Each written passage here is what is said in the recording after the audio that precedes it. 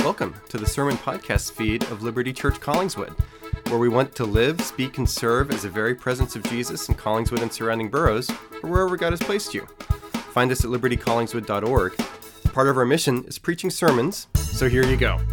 Keep in mind that these messages are designed to bring the timeless message of Jesus to bear in specific contexts to specific people.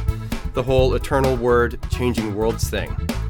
Would you hear good news here? Bon appetit!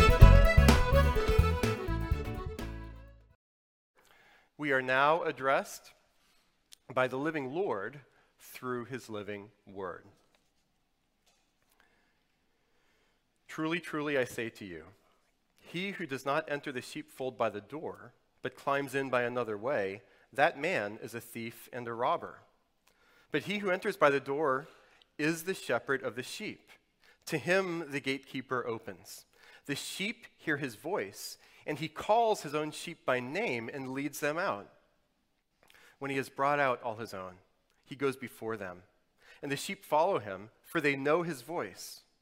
A stranger they will not follow, but they will flee from him, for they do not know the voice of strangers. The figure of speech Jesus used with them, but they did not understand what he was saying to them. So Jesus again said to them, truly, truly, I say to you, I am the door of the sheep. All who come before me are thieves and robbers, but the sheep did not listen to them. I am the door. If anyone enters by me, he will be saved and will go in and out and find pasture. The thief comes only to kill and destroy. I came that they may have life and have it abundantly. I am the good shepherd. The good shepherd lays down his life for the sheep. He who is a hired hand and not a shepherd, who does not own the sheep, sees the wolf coming and leaves the sheep and flees, and the wolf snatches them and scatters them. He flees because he's a hired hand and cares nothing for the sheep. I am the good shepherd. I know my own, and my own know me, just as the Father knows me, and I know the Father, and I lay down my life for the sheep. I have other sheep that are not of this fold. I must bring them also, and they will listen to my voice. So there will be one flock, one shepherd. For this reason the Father loves me, because I lay down my life, that I may take it up again. No one takes it from me, but I lay it down on my own accord. I have authority to lay it down, and I have authority to take it up again. This charge I have received from my Father. Friends, this is the gospel of our Lord. Praise to you, O Christ. Pray with me. Heavenly Father, thank you for gathering us here this morning in these spaces, whether virtually or here at Holy Trinity Church. Father, would we know the Spirit of God at work in our hearts and minds, that you would illumine this, your very scriptures, to us even now. Father, thank you that in your great love you sent your Son Jesus to live with us, die for us, rise again for us and for our salvation. Do a new and powerful work, we pray this morning in Jesus' name and for his sake. Amen. You may be seated.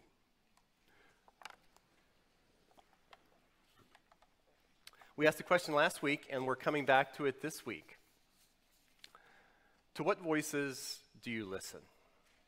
To what voices, or to what voice should you listen? This is a little bit of a twofer. If you were online or with us last Sunday, we were also from John's Gospel, which came to us at the very end, after Jesus was resurrected, his first resurrection appearance in John's Gospel to Mary in the garden. And Mary hears her Savior call her name. Thinking that Jesus was only the gardener, she didn't recognize him. Jesus says, Mary. And then she sees the one that she loves, the one that has died and has risen for her. Like last week, will we hear Jesus' voice? Which took me back, as I was thinking about what to preach on this Sunday, to John chapter 10, Jesus talking about as himself the good shepherd. Whose voice will you hear? What voices do you hear? We live in a world of a ton of different voices, right?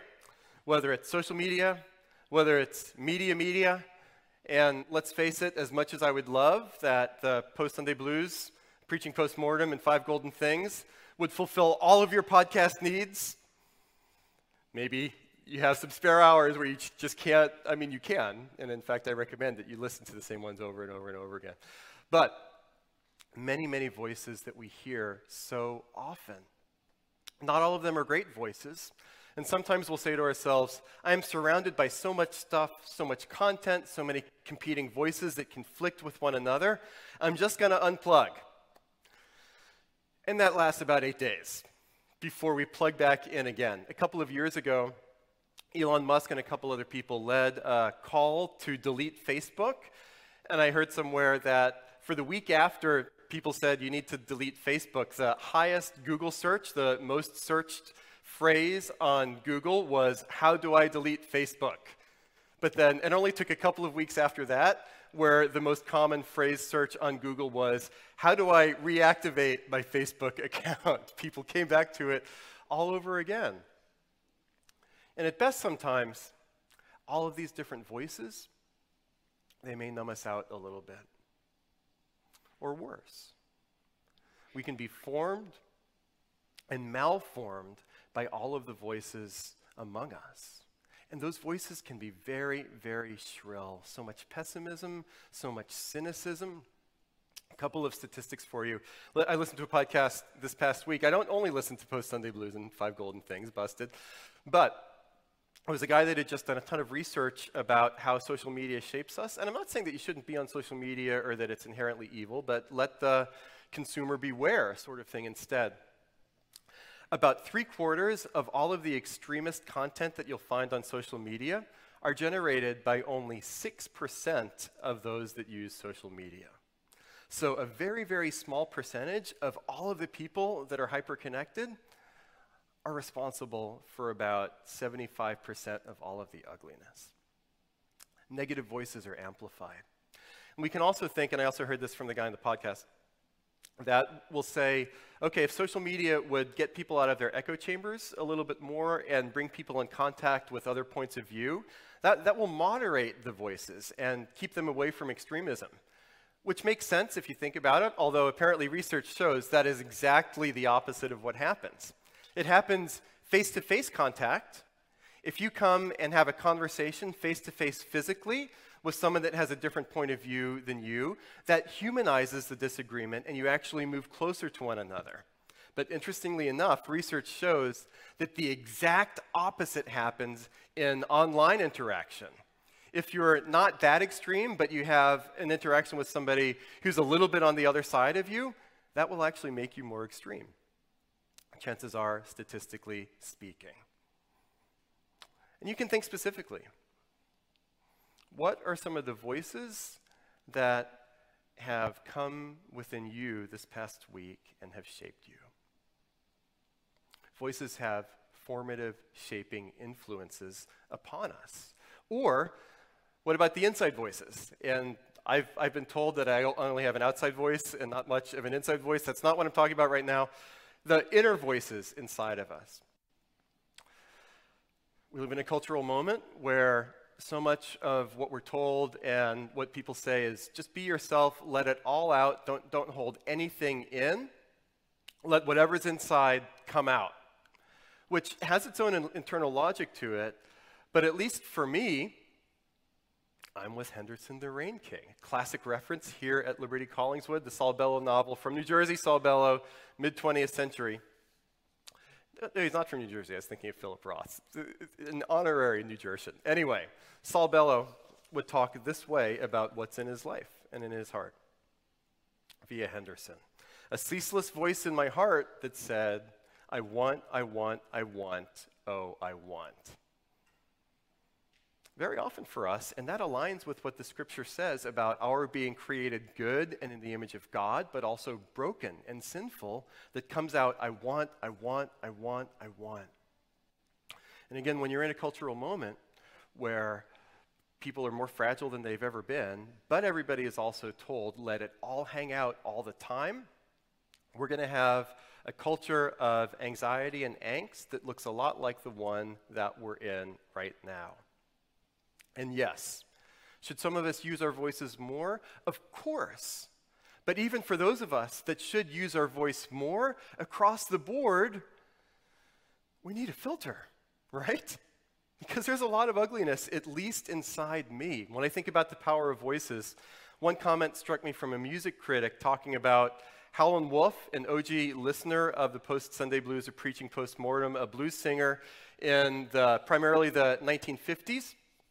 This is what one music critic said about how he sings. And if you haven't heard Howlin' Wolf, you've got to hear Howlin' Wolf sing. Because it's kind of like this. He had a voice like shattered glass being dragged over hot asphalt. It enabled him to register rage, paranoia, loneliness, and lust, almost as a single emotion clenched into a taut vocal fist that punched like none other on earth. Dude could sing. But so often, my inner voice feels a little Howlin' Wolfish. Doesn't sound as good, because he's a great singer and I'm not. But this whole idea of rage, paranoia, loneliness, lust, coming all together. Our voices can be used very aggressively. And isn't it true that our voices pack a punch? And again, isn't it true that we have been both on the giving end and the receiving end of such voices? And so we're wounded. We do look to better angels and better voices. But from the perspective of the scriptures, those voices of goodness and truth and justice, those are echoes of God.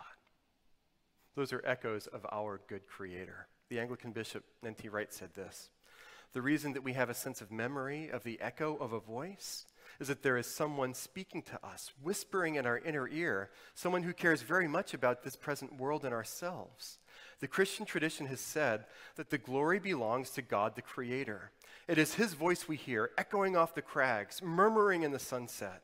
It is His power we feel in the crashing of the waves and the roar of the lion. It is His beauty we see reflected in 1,000 faces and forms." And that's the voice that we encounter again in Jesus of Nazareth. Whether you're here this morning as somebody that's a committed Christian or skeptical of spiritual realities or still trying to figure all of this stuff out, the scriptures claim the one voice you need to hear is Jesus. He is the Good Shepherd who laid down His life for you and for me to transform everything. So 3 parts from here, from John chapter 10, 3 quick parts. I held off on telling you at the beginning of the service that I was told before the service that the AC was struggling this morning.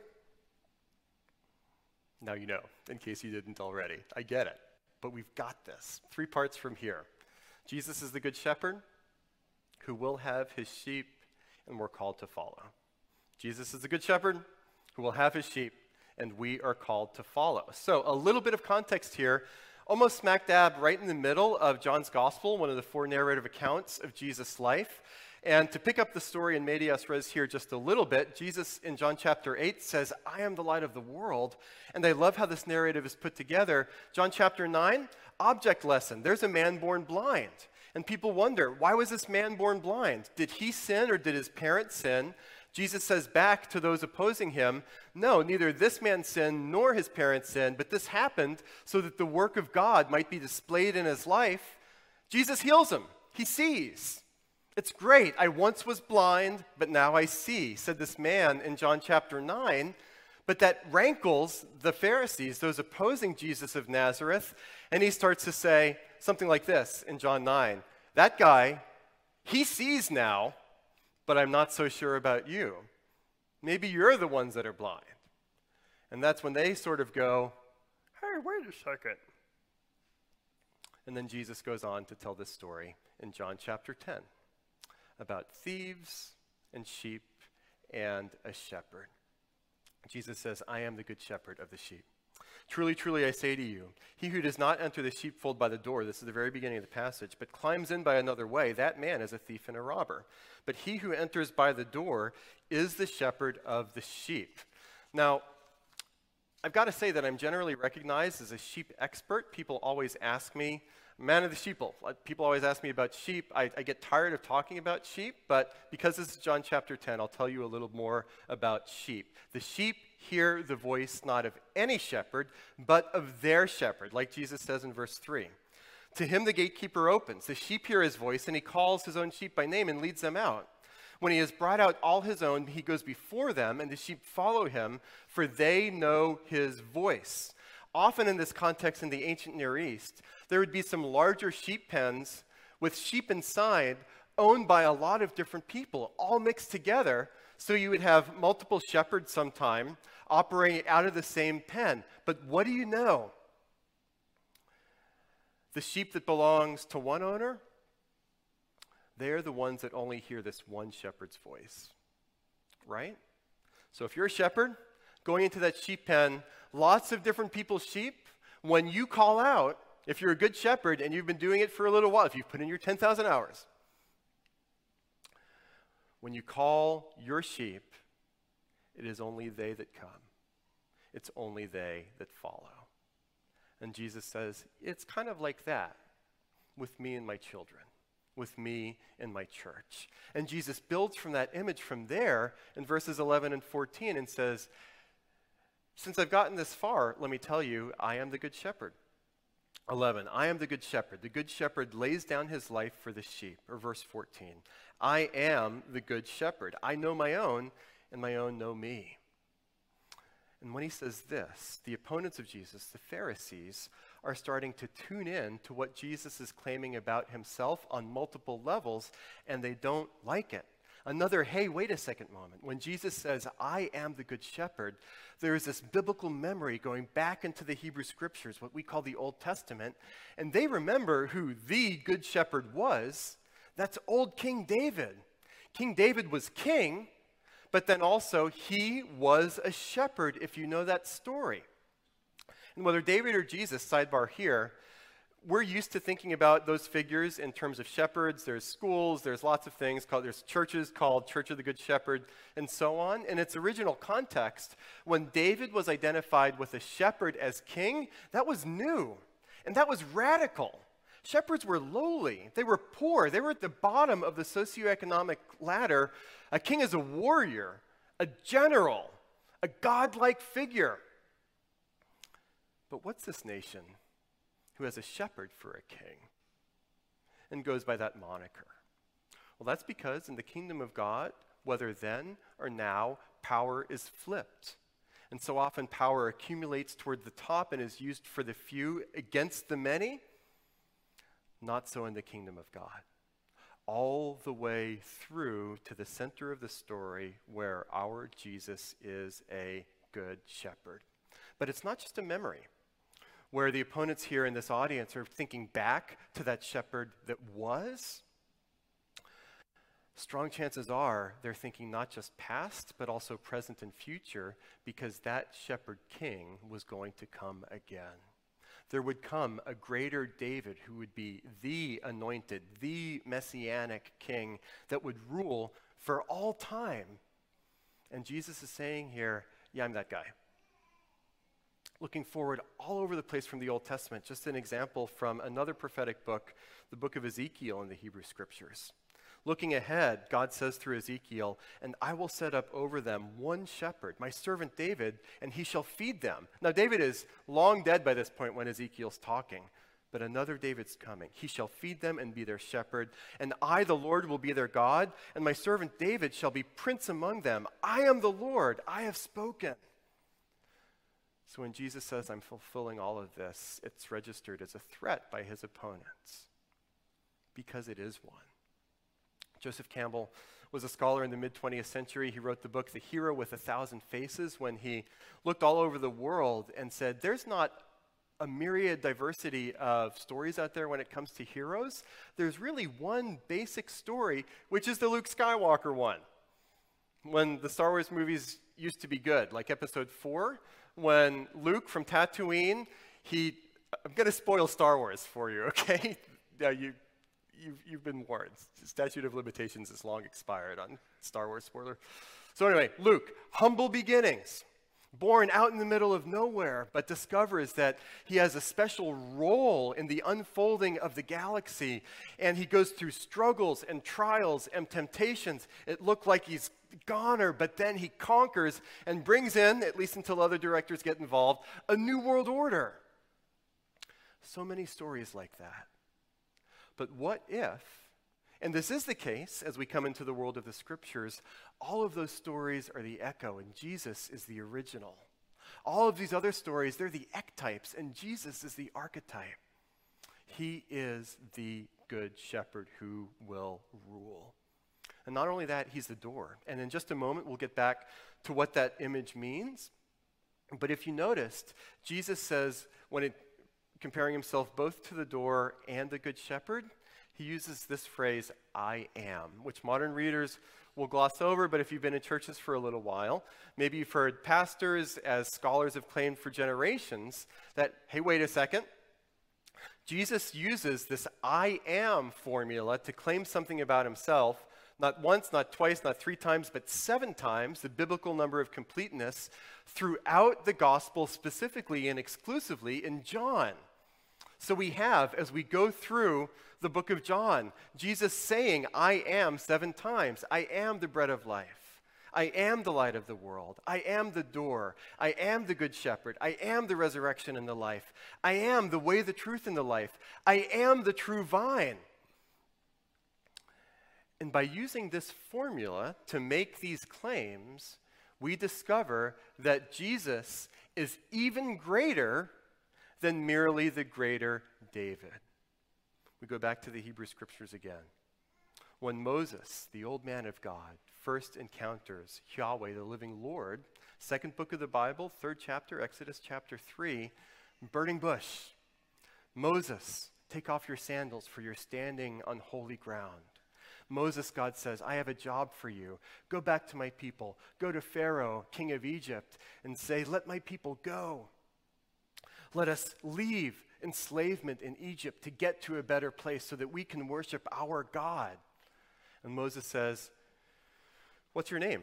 Who should I say sent me? Both to the Israelites and to Pharaoh. And famously, the voice in the bush calls back, my name is I am. I am that I am. Which becomes the basis for the word Yahweh. And so when Jesus claims this formula for himself, he truly is saying, I am. Not just a greater David, but the living Lord himself, come in the flesh. And friends, let's think about it this way. We're surrounded by voices all the time. I am only one voice myself out of many. For all of the voices save one that you will ever hear, those voices come from the same mess that you and I are in. We're all in the same morass. And some of the voices might be better than others. Some of the voices might be truer than others. Some of the voices might be more in alignment with the scriptures than others. But it all just comes from here. But only in the scriptures and in the Son do we encounter a voice from above. A voice that doesn't come within this messy stew of humanity, but a voice that comes from the outside and says, my voice is different because I created you, and I love you, and I call you by name. N.T. Wright one more time. In listening to Jesus, we discover whose voice it is that has echoed around the hearts and minds of the human race all along. Jesus is the good shepherd who will have his sheep. Why should we listen to Jesus' voice? Because Jesus' voice is the one that defends and protects us against all other kinds of voices and enemies. Jesus says, I am the door, verse 9. If anyone enters by me, he will be saved and will go in and go out and find pasture. The sheep guards. It was the job of the shepherd guards. It was the job of the shepherd to make sure who comes in and who comes out from the pen. And also often it's the shepherd that sleeps across the threshold of the gate, of the door, so that if a thief or robber would attempt to come in, it would be quite literally over the dead body of that shepherd. Whoever comes in and comes out, that's on me. I am the door. And Jesus protects his children, all of us that come to Jesus by faith, against all of those thieves and robbers and other voices. And we can actually realign What we hear, according to the voice of Jesus as we encounter it in the scriptures, because he and he alone is the door. And he gives us ultimate protection. As we go through the second paragraph here, there's a narrowing or a focusing that happens. In verse 8, Jesus is talking about thieves and robbers. But when we get to verse 10, it gets singular. One thief. The thief comes only to steal and kill and destroy. I came that they may have life and have it abundantly. That thief is the big bad guy, the evil one, Satan, working with his partner, death. And Jesus makes the claim, which is astounding, which to me to this day is faith-stretching, but it is your very life. Jesus, the Good Shepherd and the door, says that if you come to me, not even death, not even the devil will have you, because I do. And there's an offer for great intimacy here as well. Verse 14, I am the good shepherd, I know my own, and my own know me. What a rich Bible verse here, verse 15. Just as the Father knows me and I know the Father. Do you want an analogy, Jesus says, for how I know my children? It's kind of like how I know my dad, my heavenly Father, with such intimacy, with such love. This is how I love you. This is how I know you. At another point in John's gospel, a couple different times actually, he uses the analogy of living water.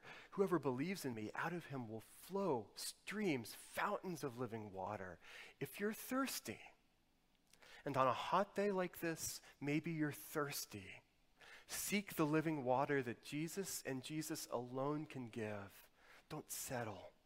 Settle for that voice and that water. Jesus is that good, and we're called to follow. How do we follow the voice of the shepherd? Well, we use as primary tools scriptures and spirit. How do I know? Where's the voice of Jesus? Well, it speaks through the scriptures because it's really God's word.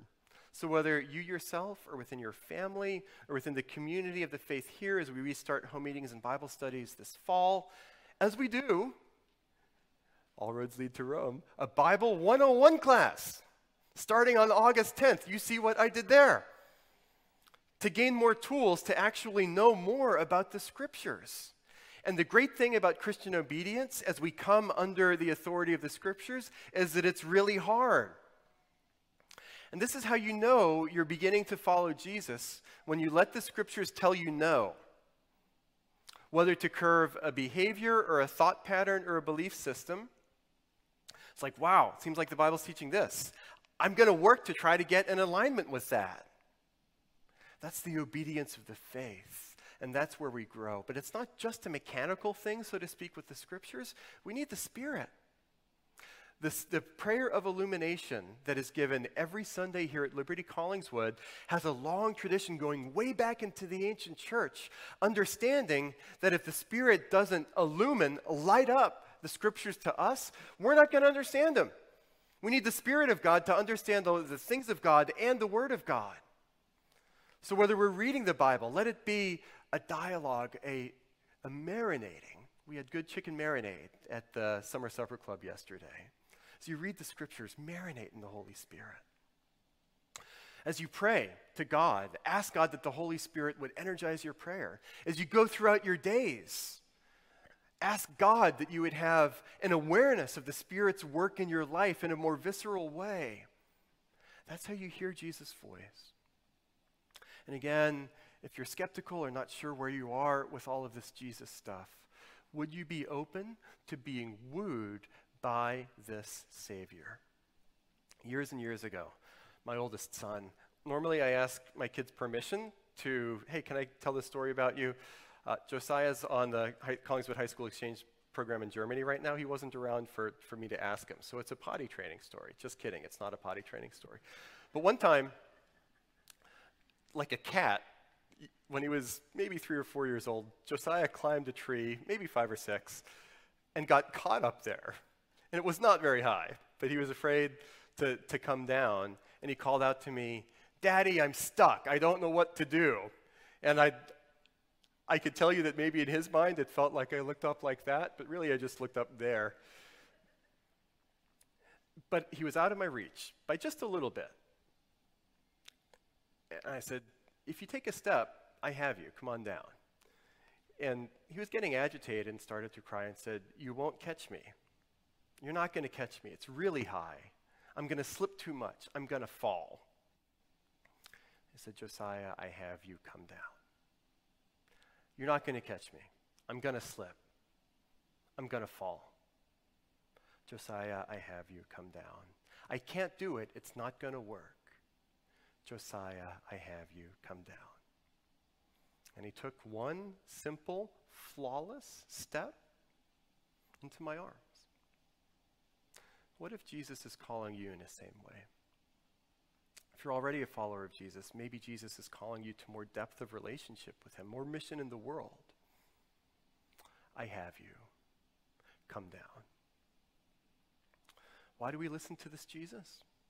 Because he laid down his life for you. He's mentioned it a couple times in this passage, but to go back to it once again at the end of verse 15. Just as the Father knows me and I know the Father, and I lay down my life for the sheep. Or verse 17. For this reason the Father loves me, because I lay down my life that I may take it up again. No one takes it from me, but I lay it down on my own accord. I have authority to lay it down, and I have authority to take it up again. This charge I have received from my Father. And this blew minds then, it blows minds now, where Jesus takes so many that on the surface may appear as disparate threads from the Hebrew Scriptures and fulfills all of them. Am I the I am? Yes. Am I the good shepherd? Yes. But am I also the suffering servant? Not only the shepherd, but also the sheep that was slain, the Lamb of God. Isaiah talked about this. Speaking of the one to come, it was the Lord's will to crush him. He has put him to grief. When his soul makes an offering for guilt, he shall see his offspring. He shall prolong his days. The will of the Lord shall prosper in his hand. Out of the anguish of his soul, he shall see and be satisfied. By his knowledge shall the righteous one, my servant, make many to be accounted righteous, and he shall bear their iniquities. That's what Jesus did on the cross. You see, Jesus, the door, says, I will take care of death and the devil. And on the cross, I'll take care of your sin. I'll pay the penalty for it. And in my resurrection, I will conquer it and cancel that debt for all time.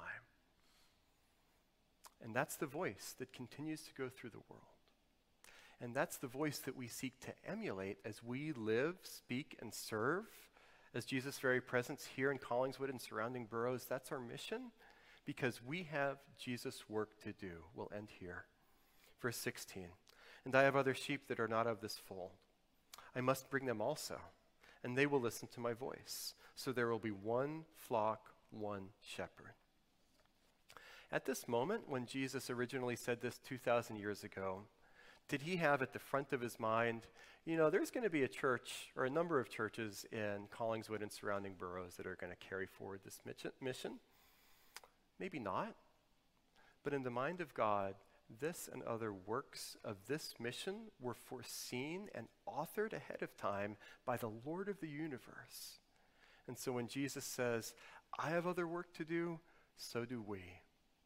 As we name the name of Jesus, in the dog days of summer right now, where we slow down but people have a little more margin, we live and speak and serve as the presence of this good shepherd.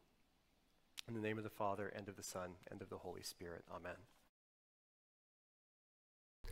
Hey, could that have been the best sermon ever? The odds are strongly not in its favor. Still, thanks for listening, and be sure to rate, review, and subscribe. You can also check out our version of a preaching after party, the Post-Sunday Blues, a preaching post-mortem, on the same podcast feed, where you can go backstage with the sermon. Live, speak, and serve at you later.